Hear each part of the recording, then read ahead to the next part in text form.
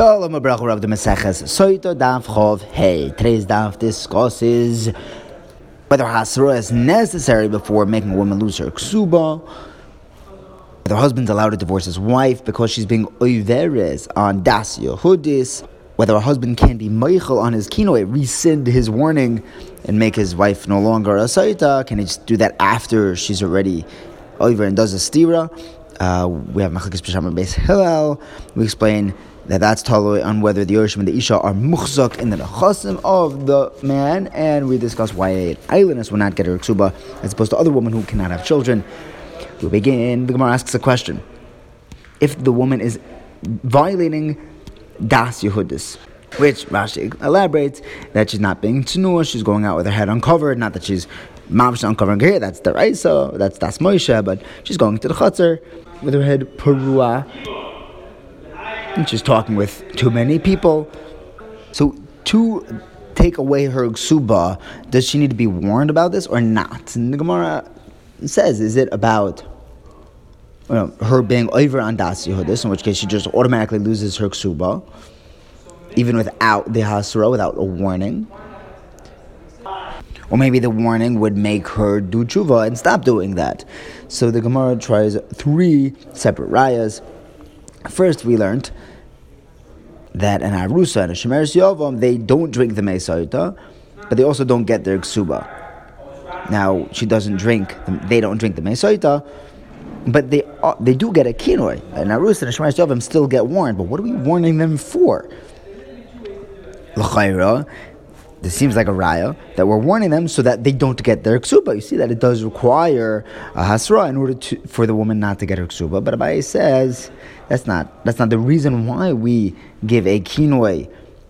The reason is to answer her on her husband. Rav Papa says that we're not going to make her drink the Sotah now, but when she gets married, when she does yibum or has nisuyin, then she's going to need to drink the Sotah based off this kinoi. Like we see this in a brisa, that the reason why we give a kinoi, a warning to an arusa, is so that she will drink when she gets married.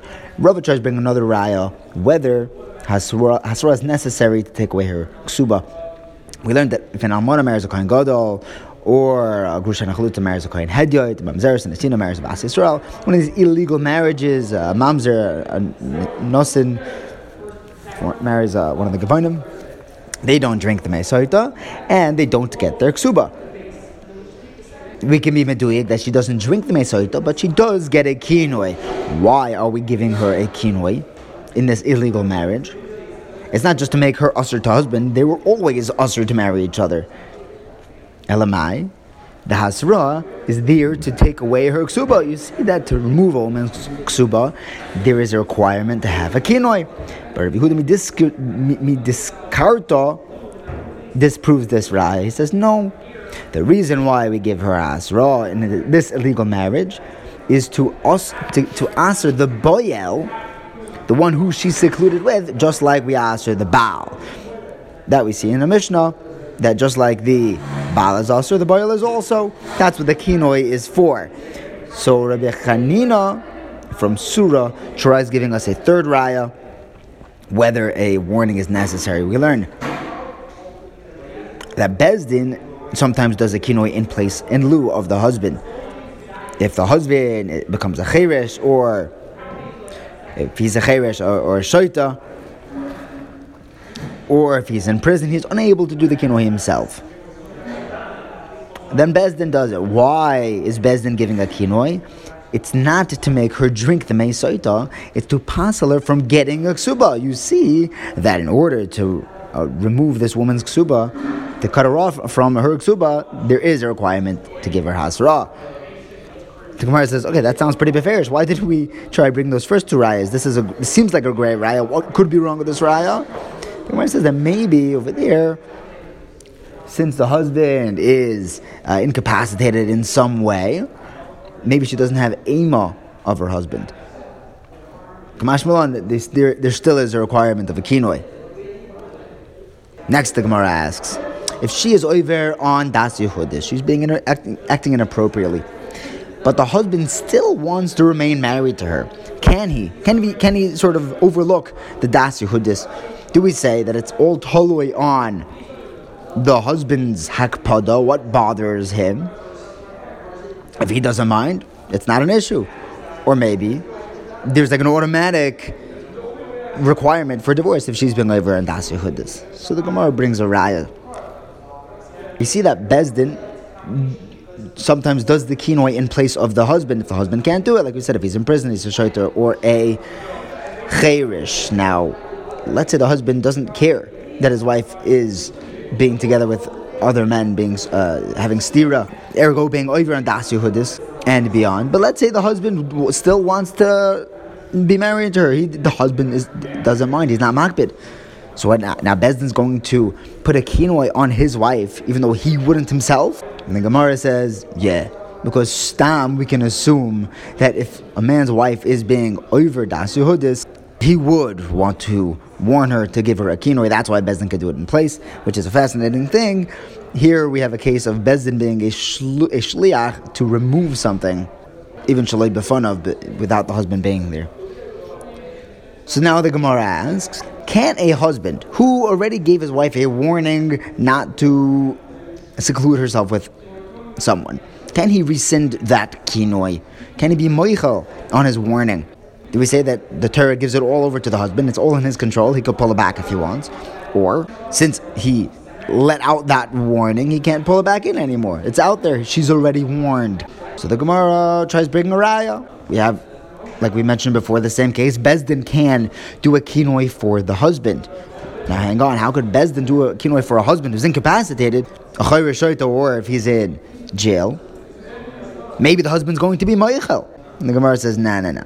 Even if the husband would want to be meichel, if Bezdin lets off, puts down a kinoi on the wife, in order to prevent a zilzul in Bezdin, the husband would not be meichel on it.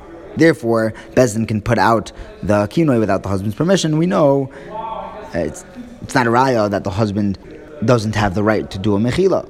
Just in this case, he wouldn't if Bezdin already put it out.